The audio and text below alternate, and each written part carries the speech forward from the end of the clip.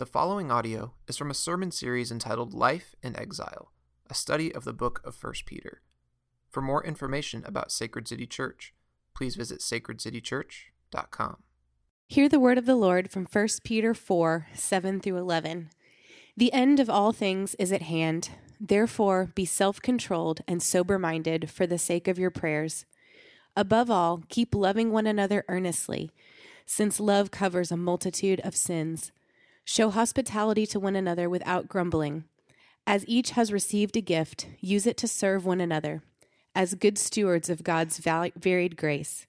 Whoever speaks, as one who speaks oracles of God. Whoever serves, as one who serves by the strength that God supplies, in order that in everything God may be glorified through Jesus Christ. To him belong glory and dominion forever and ever. Amen. This is the word of the Lord. Welcome again to Sacred City Church. We are thankful that you are worshiping with us this morning. I am Alex Arguello, one of the new pastors here at Sacred City and part-time preachers. And it's an honor today to be bringing the Word of God to you this morning. We have a lot to get into today, and I couldn't think of anything funny like I usually try to start with. So I'm going to pray, and we're going to jump right in. Father, we thank you for this morning. I thank you for not only this morning, but just for this past week. As I started to prepare this sermon last Sunday, which is the longest that I took ever to start preparing for one of these. And I just felt this deep inadequacy to be able to do that, to be able to have something for today. So I pray that your Spirit would come. I pray that your Spirit would think through my mind and that it would type the words on the computer. And you did that. I believe that you answered that prayer. I believe that you typed through me. I also believe that you deleted through me. And I typed again, and you deleted some more of it. And I think what we have here today is from you. So I ask you now, would come again today, Holy Spirit, and now speak through me. Even as Peter just called us to, one who speaks, that you would speak the very words of God. May I do that today. May I do that with a humble confidence today. But we also need you as listeners to anoint our ears, to hear, to anoint our minds, to think, and to anoint our hearts to receive. So we pray that you would do that for us today as we hear your word preached, and ultimately that would be for your glory. In Jesus' name, amen. So today, of course, is the first Sunday of 2018. So it's a time when people really take some time to just think about where their life is at. And if anything needs to change. Change for improvement is really just natural for human beings. Many psychologists and self-help gurus suggest that there are some basic needs that every humans have. A couple of those are variety. We naturally get bored with doing the same thing over and over again, or even being the same type of person. Another one is growth. We naturally desire improvement, moving forward. So desire for change is built in us. It was something that we were created with. So this time of year, goals are set, resolutions are made, and motivation to change is high. Now, many churches even take part in this and come up with some sort of sermon series based on New Year's resolutions or some other catchy type of sermon series. And if you're new here, you may be expecting that today, but I can tell you that is not what we are going to be doing today. It's not that all of that is bad or actually focusing on change and growth is wrong. Change is actually very good. It's really what God wants to do with everyone. He loves to take broken, sinful people and change them, transform them into people who are holy. It's a process called sanctification, what we sang about this morning, this maturation process of his children. So yes and amen to change in the new year for everyone in this room. That's even what this Sunday service is partially about, the edification of the body. But we believe that the best way for a sermon to trigger change in someone's life is to preach a sermon verse by verse, expositionally through the Word of God. So to start 2018, we're not doing some sort of special series. We're just jumping right back into 1 Peter, which is the book that we were preaching through before taking a break for the Advent season. We started back in August, and the last sermon that was preached in this study was in late November. I highly recommend, if you missed that, to go back and listen to those, or if you just need to remember what Peter has been teaching us already. You can find those on our website, but because it has been so long since we've been studying this together, I have to spend some of our time today catching us up and what Peter has already been sharing with us. I'll try to be brief with that. If you remember, we titled this study Life in Exile. We did that because Peter, who was an apostle of Jesus Christ, one of Jesus' first disciples and primary leaders that he left to the church, wrote this letter back in the first century to Christians who were suffering persecution because of not only their beliefs, but, and this is important, because of the way they were living out those beliefs. Why is that important to make that distinction? Well, I think it's important because it's good for us to see that the Christian life is not just about believing something, but it's about being someone. Someone who has been changed by God and now lives life with new beliefs. And if those beliefs are actually real, they will produce a different person, a person that acts differently than before. That was the case with these people that Peter wrote to. This letter is evidence that God had really changed these people and that they were actually living the way God wanted them to. What we also learned from this letter is that when they started to live in this way God had wanted them to, everything was roses and rainbows, right? They were completely devoid of any suffering, and it was just this grand utopia. No, when they started living the way God wanted them to, non-believers, or who Peter calls Gentiles, were noticing this and not liking it, hating it, actually. What was happening is when they started to live this life, they were being rejected, they were being ridiculed, they were being persecuted. None of those things are anywhere close to enjoyable. So these believers were like, man, what do we do with this? This is a tough life to live. I love Jesus, but this suffering thing is very tough. It stinks, and I don't know if I can do this for the rest of my life. So Peter writes to them to encourage them, to exhort them, to call them to persevere in this new life as an exile, as someone who's not a citizen in this world, but was a citizen in a new world that's coming, and reminds them of the power that fuels this way of living. We've been through 3 chapters of this book and are coming to the end of the body of this letter. And as we come to verses 7 through 11, we have to remember where we're coming from, which of course is verses 1 through 6 of chapter 4. This was the last sermon preached, and Pastor Justin dove into how these people that Peter is writing to were once unbelievers, which meant that the way that they were living looked very much like the lives of the people who were now persecuting them. In these verses, Peter even got specific with how they were living. In verse 3, he lists them out: living in sensuality, passions, drunkenness, orgies, drinking parties, and lawless idolatry. But once these people were born again and given God's Spirit, they repented and believed the gospel, there were changes that needed to happen. They couldn't live this way any longer. So we learned a couple important things about Jesus that I want to remind us of. Number 1, he came to save sinners, not to be a good teacher for people or give people some extra power so that they could save themselves. That's not why he came. He came to save the lost. That's what these people were. He came to save the broken, those searching for something to fill this deep hole in their heart that nothing else they found could ever fill. I hope that is helpful for anyone here this morning that is still lost, that still needs hope. Jesus came for you. Number 2, saving those sinners was not just about forgiving them of their sins so that they could get to heaven one day, but it was about remodeling them, changing them into people that for the rest of their life here on earth, in the flesh, would no longer live for their human passions, but for the will of God. How I would summarize that is by saying Jesus wants disciples. He wants people who are going to abstain from their over-desires, even if that means suffering. But not only that, he also wants people who are going to live according to God's will. Today we get a picture of that from Peter.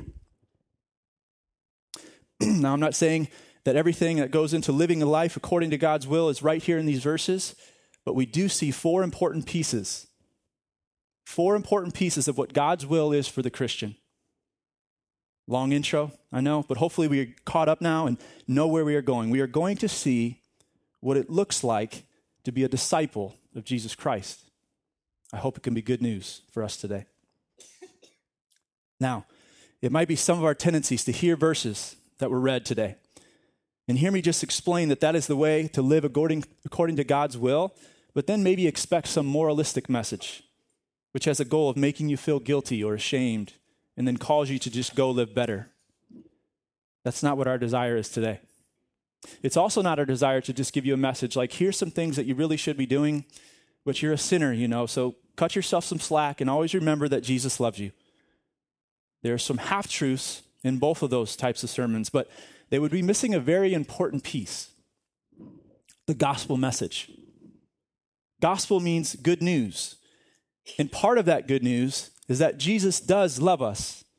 But in order for that to affect us and really produce change in our lives, we do have to believe that there was bad news first. Just like that song we sang this morning, amazing song, right? For mercy to be good news for us, we actually have to believe that we need mercy. We have to believe that we are sinners. So that bad news is that all of us sin and fall short of the glory of God. And since we sin, we are dead in our trespasses, and the wrath of God is coming for us. If that is not your belief, then the message of the gospel isn't very compelling to you. In fact, you might consider it foolishness and not think that what Jesus did was even necessary. What's interesting to me is there are people that haven't, even though they haven't really thought actually very deeply about what I just went through, something still pushes them to claim Christianity. It might be that they grew up in church, or they just like the community feel of a church. It might be that they think that becoming part of a church will just make them a better person. Some even think that claiming Christianity is a great way to have your best life now, health, wealth, and happiness. I used to be one of those people. Church was part of my life because for sure some of those things, but maybe even all of those things. It wasn't until I really understood that for the gospel to be good news for me, I had to believe the bad news first.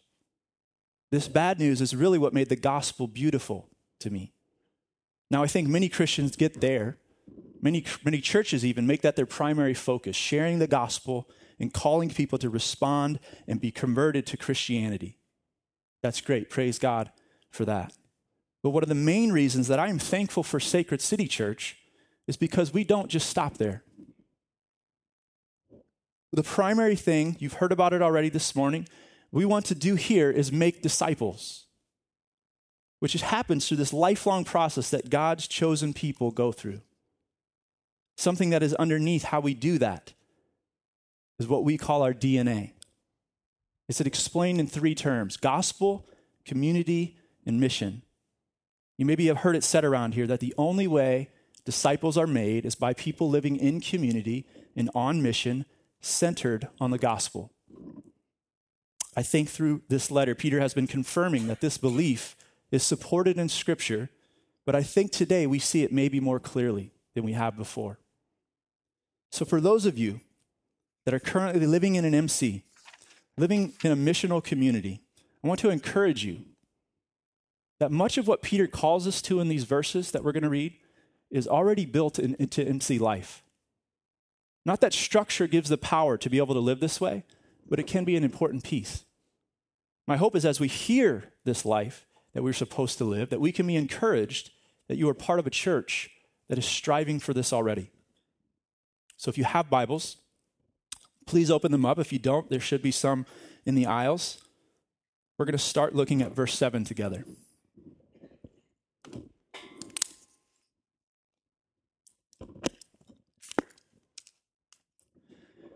Verse 7 starts with, "The end of all things is at hand." This phrase is interesting, and at first look, it seems like Peter's saying that he thought that the end of the world was coming soon. But we are 2,000 years removed from this letter, and the end hasn't happened yet, so he must have meant something else. What he means in this phrase is not that a chronological end is at hand, but theologically, the end is at hand. Meaning in God's story that we see throughout Scripture, which can be summarized in 4 big categories: creation, fall, redemption, and consummation. Theologically speaking, redemption has happened. The Messiah has come. What God's people, since the fall described in Genesis 3, have been waiting for God has done. So this means we are in the last phase of history. All that's left is for Jesus to return and consummate his kingdom. So what? Why does Peter think that's important to say here? I do think we could see a missional piece to this, right? If there's only one piece left of the story, who knows when that's going to happen? So there might not be very much time in your life for people in your life to respond to the gospel. And we've seen back in chapter 2, if we remember, that Peter wanted Christians to live in the way God, according to God's will, because some of the people that would look in and see that and come to faith. So that's probably partially behind these exhortations. But as we will see, this is in the context of community. He says one another a few different times. So I think what he wants to do by saying this is, as he's done throughout the letter, remind them of an indicative before giving them imperatives. Remind them of what God has already done before telling them what they have to go and do. To translate this phrase, a more familiar terminology for us, he's saying, remember the gospel. Not just the work that was done, of course that is important, but remember the implications of that work. Christ's life, death, resurrection, and ascension changed the world. And for people that have been born again, been made new creations, as these people were, that consummation thing, where everything will be made right, where we will rule and reign with Jesus forever, where we will receive the imperishable inheritance, that's all yours. It's guaranteed. It's not yet fully here, but in a sense it is here. It's a done deal in God's plan. And he is in complete control and can be trusted. So fix your mind on that truth, is what Peter is saying. But we see as we continue, the next word is therefore. So we know that imperative is coming. There's something that we have to do. And this also means that there's something more to his initial words. He's saying, remember the gospel, but we have to remember something about the gospel in order to fully grasp this. And this piece of the gospel most likely hasn't entered the mind of the new convert that I was referring to before, that doesn't live life in a missional community, that just attends a Sunday service, or worse, stays home and listens to podcast preachers, or worse than that, doesn't do any of that, but still claims Christianity. This piece that I'm talking about is what Pastor Bob Thune, that some of you are familiar with, what he loves to say, which is the gospel changes everything. It changes everything in life. What we do, how we live, how we work, what we eat, spend our time, spend our money, what we desire, what we stop doing and start doing. It changes everything. And there's no need to even continue if we don't get that. When we believe the gospel, if it's truly believed, this world turns upside down. We turn from living this life for ourselves and start living this life for the glory of God and for the good of others. But the Christian life is hard. That's why he's writing to these people. Their life was hard. They were giving up things that used to bring them pleasure. Sex, food, alcohol, work, money. All of these things used to be their gods. But God says no more. I am your God now, and I don't want you to just stop worshiping those things because they are going to hurt you, because I am so much better. I gave up everything I had so I could come down to earth, put on human flesh, and take the punishment that you deserve. But not only that, I'm going to return one day and bring you to myself so that every desire that you've ever had can finally be satisfied. When's the last time sex and money has done that for us? They haven't. Nothing has. Only God can do that. And he's done it. That's what redemption has started. That is what the Christian has to look forward to. That's supposed to be the fuel that we take in to live the way that God's calling us to do today. The gospel. Let's keep reading. Therefore, be self-controlled and sober-minded for the sake of your prayers. Other translations say, so that you can pray. So the first thing we see here that Peter says is part of living according to God's will, is part of being a disciple of Jesus, is prayer. At its most basic level, we can stop there. Christians living in community and on mission, even while, or I would say especially when, suffering persecution, should be praying. How are we doing at that? I think the power of prayer and I guess the importance of prayer is something that I'm still learning. My kind of progression of learning to pray as I grew up in the Roman Catholic faith and then to more of a charismatic type Protestant faith was reciting memorized prayers and maybe asking God for things that I wanted. Then it developed to being able to thank God for the things that he provided. And then it really got to praying to God that he would do something amazing pretty frequently, like healing somebody or speaking audibly to me or giving me some sort of word of knowledge for another person. Now, I think there is some good in all of that. But I never really, until just a few years ago, seen prayer as a gift, as a privilege. Right? Because of Christ's sacrifice on the cross and him giving us his righteousness, we now have access to the Father as he sits on his throne of grace. No one outside the family of God has that privilege. They don't have this type of access to the creator and sustainer of everything we know.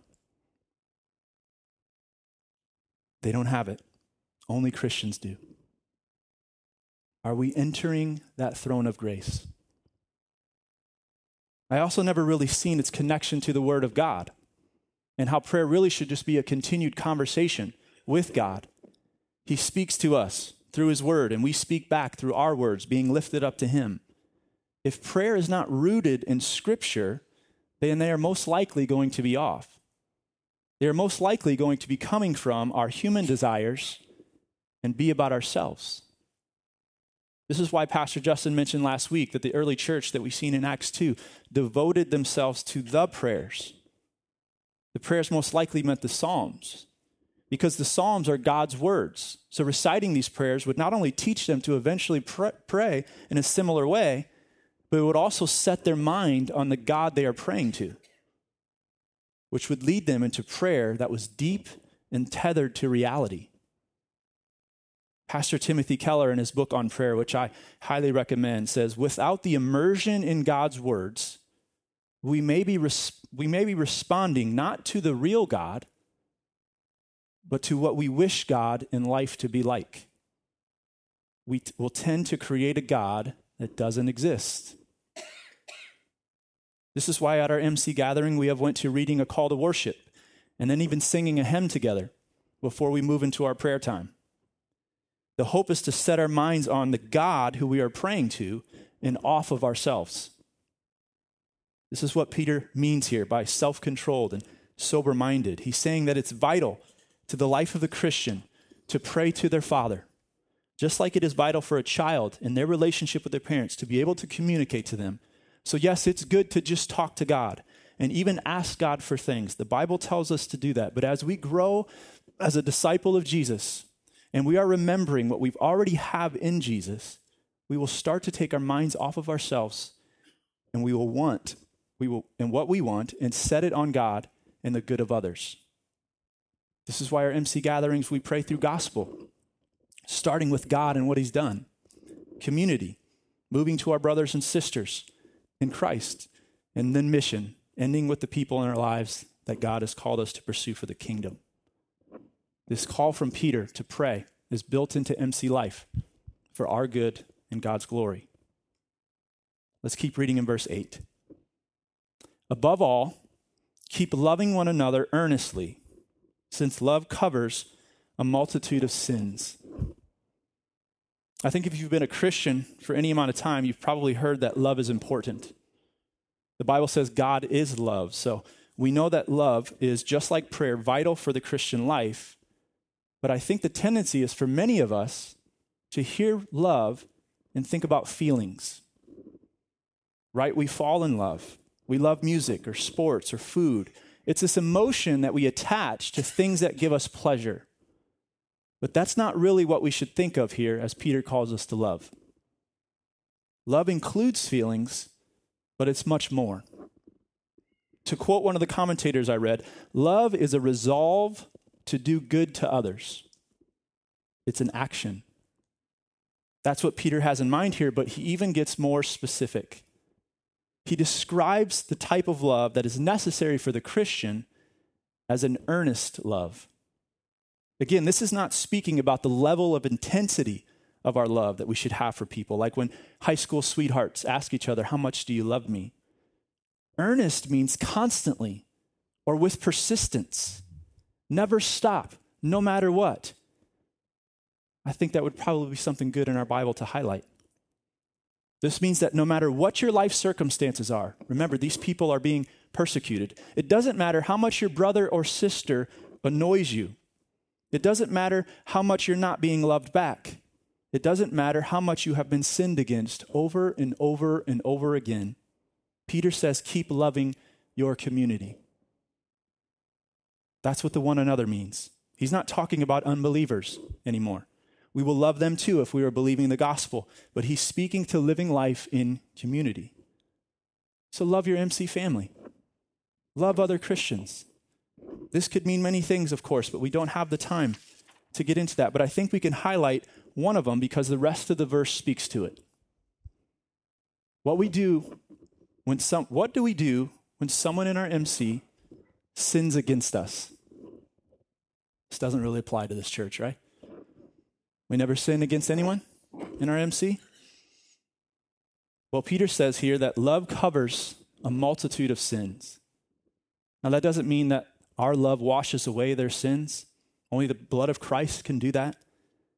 But what he's saying is if we are truly loving one another earnestly, then when even sin happens, which is going to, if we're living life in community, forgiveness and reconciliation should be the goal. And an earnest love is the fuel for that goal to be reached. So here are some things to think about that seem necessary if this is going to happen. Number one, are we actually living in community with other believers? If you're not, how does this scripture apply to you? It doesn't. In order to love one another in a way that covers sins, sinning against each other actually has to be happening. Now, I'm not encouraging anyone to sin on purpose just so we could follow this command, but we know it's going to happen with life on life, with people who are still living in the flesh that you are in relationship with. So if you are avoiding community or just have one foot in and one foot out, then you're probably not in anyone's life enough to be sinned against. That's a problem. I know that sounds really nice, avoiding other people so that you don't have to experience being hurt or annoyed or disappointed, but it's not living according to God's will, so it's not what's good for you. You are missing out on your growth as a Christian and missing out on discipling others God has put in your life. Number two, are you bold enough to let someone know when they sinned against you or someone else in the group? Again, if love is going to cover sins, then sin actually has to be brought out into the open. This is one of the two areas of growth that I was given as I was approved for eldership. Growing and saying the tough things to people, calling out sin. I've told you before in previous sermons, I want to be liked. I want to keep things cool. I don't like conflict, so even if someone sins against me, or even worse, someone else in the group, it is my preference to avoid that confrontation of calling out that sin. But that's wicked. That's not from God. That's living out of fear and not out of faith. It's the opposite of loving my brother and sister in Christ. And if we are doing that, we are missing out on a joy that God has for us. Earnest love will call out sin. Number three, are you humble enough to actually repent when your sin is called out? I won't spend a lot of time on this because I believe Peter is really speaking to people who are on the receiving end of sins, but I think we all know that we need the Spirit of God to remind us of who we are in Christ if we are going to get to the humility that is required to repent of our sin. But finally, number four, are you willing to forgive when you are sinned against? No matter how much it hurts, no matter how terrible a person's repentance was, and maybe even if the other person's heart is still hard and doesn't desire reconciliation, can you still be persistent? Can you still earnestly love that person until their heart is softened? This is what we are called to here. on an ongoing basis, love one another with persistence. I want us to see that if this is happening, then this is the life that we all really want. We were made for this, to live in relationship with God and other people, but also to be naked and unashamed. Having relationships where we were deeply known by other people, but also loved and respected, loved and accepted. Facebook doesn't give us that. Having fans don't give us that. The culture's never going to give us that. And most friend relationships either never get there either. Only living in a Christian community who loves each other earnestly can even come close. The third exhortation we see is in verse 9. Show hospitality to one another. Stops right there, right? No, it doesn't stop right there. It says without grumbling. What's grumbling? Mackenzie asked me if I had a video to play or something to put on the slides. I was going to make a video of my kids every time we asked them to do something because you would have a perfect idea of what grumbling is. It's complaining, right? It's whining in a sense. It's any reaction that you have that's not cheerful. So he says, be hospitable and enjoy doing it. Now, some commentators believe that Peter was specifically speaking about teachers and preachers who would come to this area, come to their town for a short-term stay, or maybe other Christians who were traveling through and staying in Asia Minor. He was asking these Christians to open up their homes to these men and their families and to not make them stay at some inn where they would have to pay for food and drink and miss out on being with other believers. But we can see here that he uses one another again. So this also applies to the whole Christian community. Hospitality to one another is about opening up our homes to each other. This is why for our MC gatherings, we actually meet in each other's homes. But this is not just a call to some Christians, it's for all of us. So have people over to your house. It doesn't have to be a huge party, but if you have the resources for that, maybe it can be. Have MC members over for dinner. Have some men over to play cards. Have the ladies over to do whatever ladies do. I think our ladies are knitting this next Saturday. Is that right? Knitting? My MC grew in this area in 2017. Very thankful. Dudes' nights, ladies' Saturday mornings, hangouts, dinners with each other outside of Wednesdays, cookouts after the Sunday gathering. I'm very thankful for this. And something important I think we learned is everything doesn't have to be put together for hospitality to happen. Emily and I also grew in this last year. We had more people over in this last year than we've had in the past. We actually schedule it when we look at our month to see when can we have people over. And I think we were able to do that is because both of us got over caring so much about making everything look put together. Before, we always had to have the house perfectly cleaned. Emily would have to make this extravagant meal, which typically would stress her out. But everything just had to be this big deal. And I think thinking like that doesn't have to be bad. Taking time to clean and make an awesome meal is very hospitable.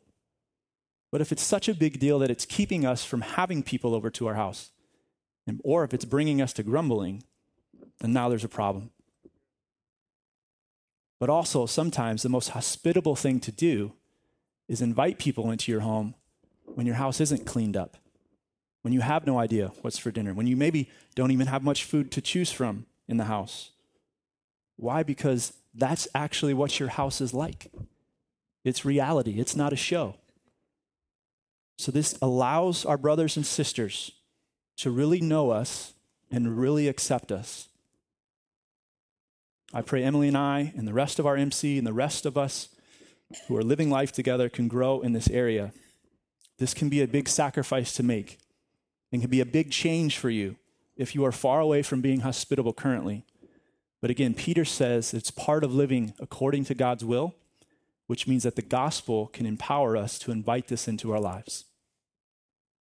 That brings us to our fourth and final exhortation in this passage. We see this in verses 10 and 11. As each has received a gift, use it to serve one another as good stewards of God's varied grace. Whoever speaks as one who speaks oracles of God, or the very words of God. Whoever serves as one who serves by the strength that God supplies. I think the first important thing to see here is who gets gifts. Pastors? MC leaders? Super Christians? No, it's all Christians get gifts. That's a fact. Peter says, as each has received a gift. So if you belong to Jesus, if the Holy Spirit resides in you, you have been given a gift from Almighty God. Amen? If you don't know what your gift is or gifts are, spend some time praying, thinking about it. But this also is another benefit of living life with other believers. They might be able to see something in you that God has given you that you are not able to see yourself. Then we see that what Peter wants us to do with these gifts. We are to use these gifts, but not to serve ourselves or to serve no one, but to serve who? One another. If we are not, we are being poor stewards of God's grace, he says, which means that we are not utilizing what God has given us for his glory and for the good of others. So Peter is saying, don't be a hoarder of your gifts. Bring them out. When should we bring these gifts out? Whenever there is a need that your gifts can help meet. Which brings us back to me mentioning how the structure of Sacred City Church fits right into what Peter is saying in this text. On Sunday mornings, there are needs to be met. We need preachers, musicians, readers, children's workers, hospitality people, people to run sound, security. That's probably not even half of the things that we need for this service to happen. So more than likely, we have a need that can be met by the gift that God has given you. But this gathering is just a small piece of what we do. Living life together in community and on mission is the bigger piece. So the opportunities to serve one another are endless. That's why Peter says God's varied grace. He meets needs of all kinds through his children's gifts. But this speaks to something else that I think is important. In the last couple weeks that we've been meeting together at our MC gathering, we've talked about how everyone in our MC most likely would be willing to meet a need if there was a need in MC, but most of us aren't willing to let each other know that we are the ones in need.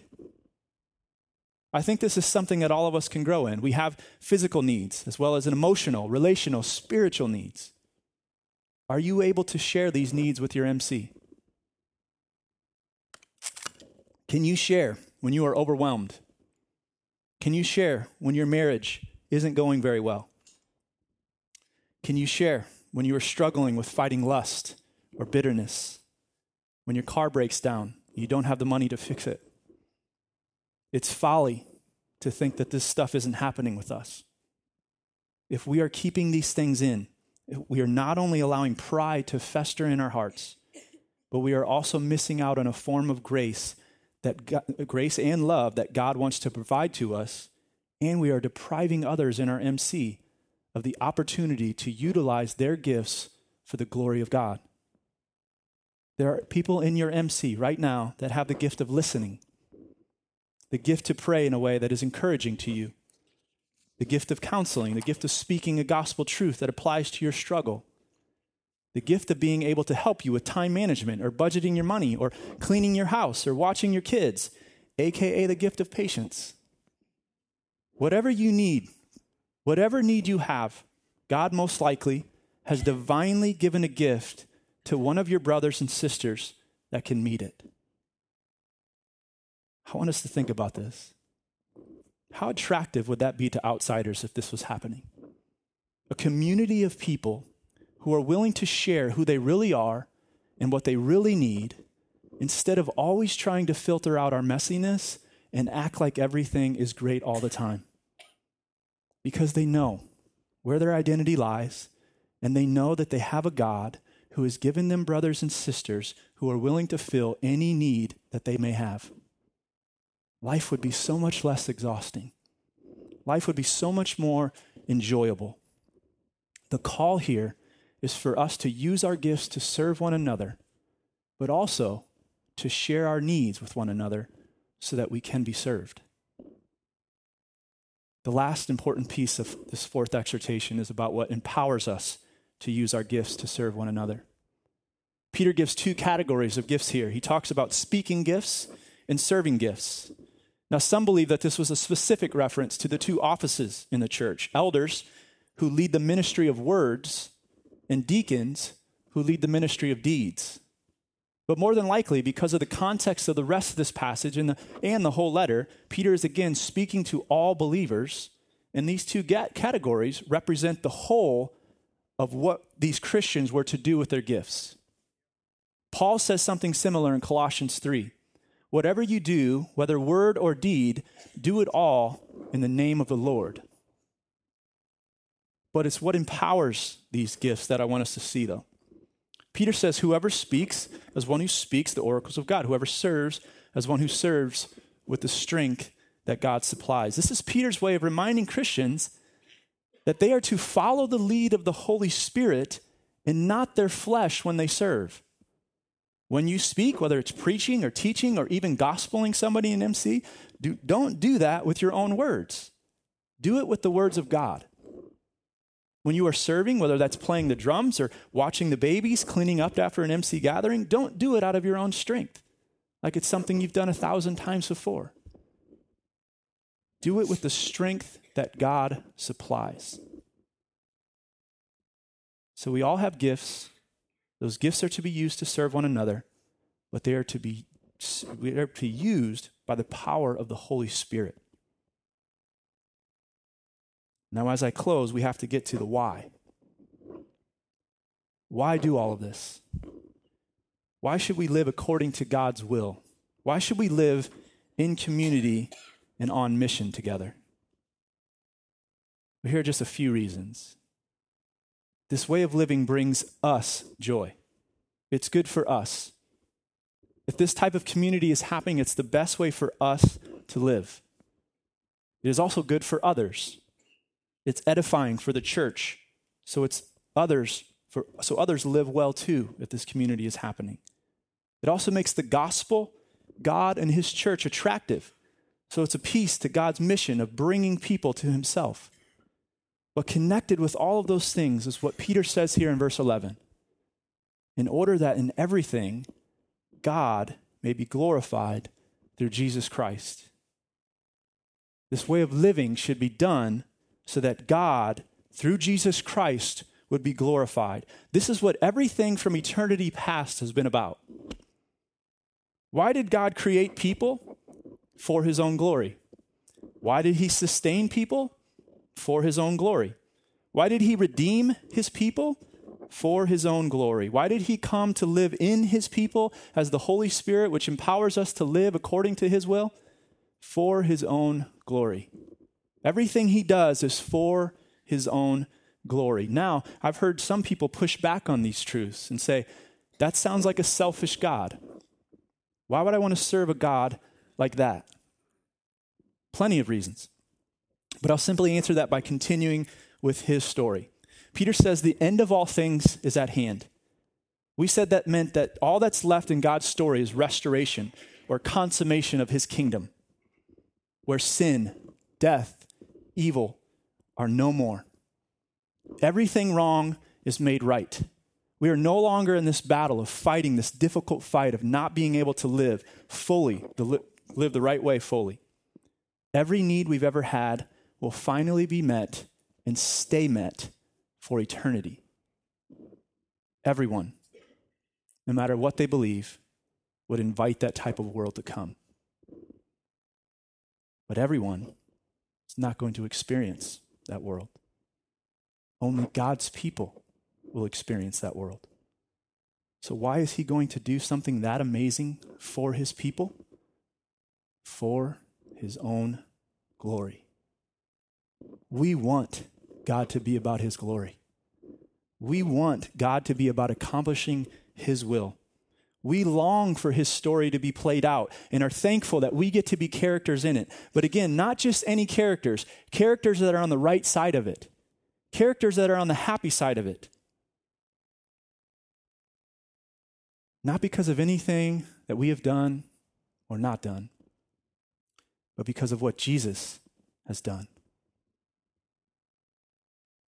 Peter ends the body of this letter with a doxology. To him belong glory and dominion forever and ever. Amen. Please hear that. Please praise that with Peter this morning. If you claim to be a Christian, if you claim to be a member in God's family and desire to be on the right side of his story, then no longer are you here for your own glory. All glory be to God. No longer do you have dominion over your own life. Jesus has dominion over your life. I know we've maybe heard that before, but are we believing it?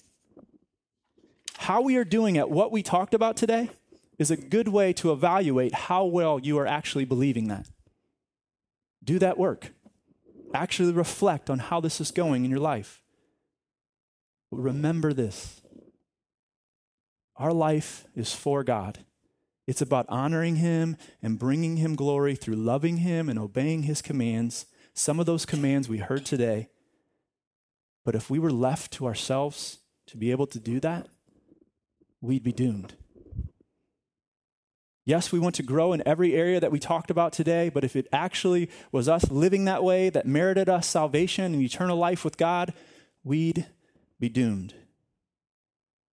What's amazing is it's not our obedience. It's not how great of a disciple we are that really matters. It's who we are a disciple of that really matters. It's Jesus that really matters. We can't live like him without the Spirit that he sent. We can't live like him without the work that he's already done. He was the only one that did community perfectly prayed, perfectly loved, perfectly showed hospitality, perfectly was a steward of God's gifts.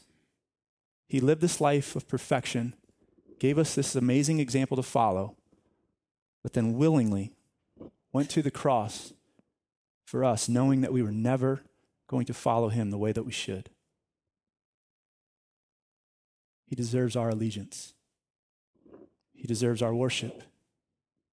And if that's the case, if he is our king, if he is who we are worshiping, living the life that Peter's called us to will take care of itself.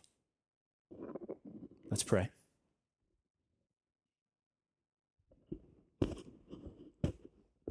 Jesus, may Peter's words and my words that were from you sink and settle deep into our hearts. If we really believe that the end of all things is at hand, if we really believed that the gospel was true and had the power that you say it does, it would radically change our lives. It would radically change the way we live and the way we love. So help us to remember that. Help us to remember the gospel this morning. Even as we come to the table this morning, help us to remember that that's why you came. That's why you gave your body. That's why you gave your blood. Help us to believe that. Help us to live in your ways, in community and on mission, centered on the gospel, for your glory, for the good of this church. In Christ's name, amen.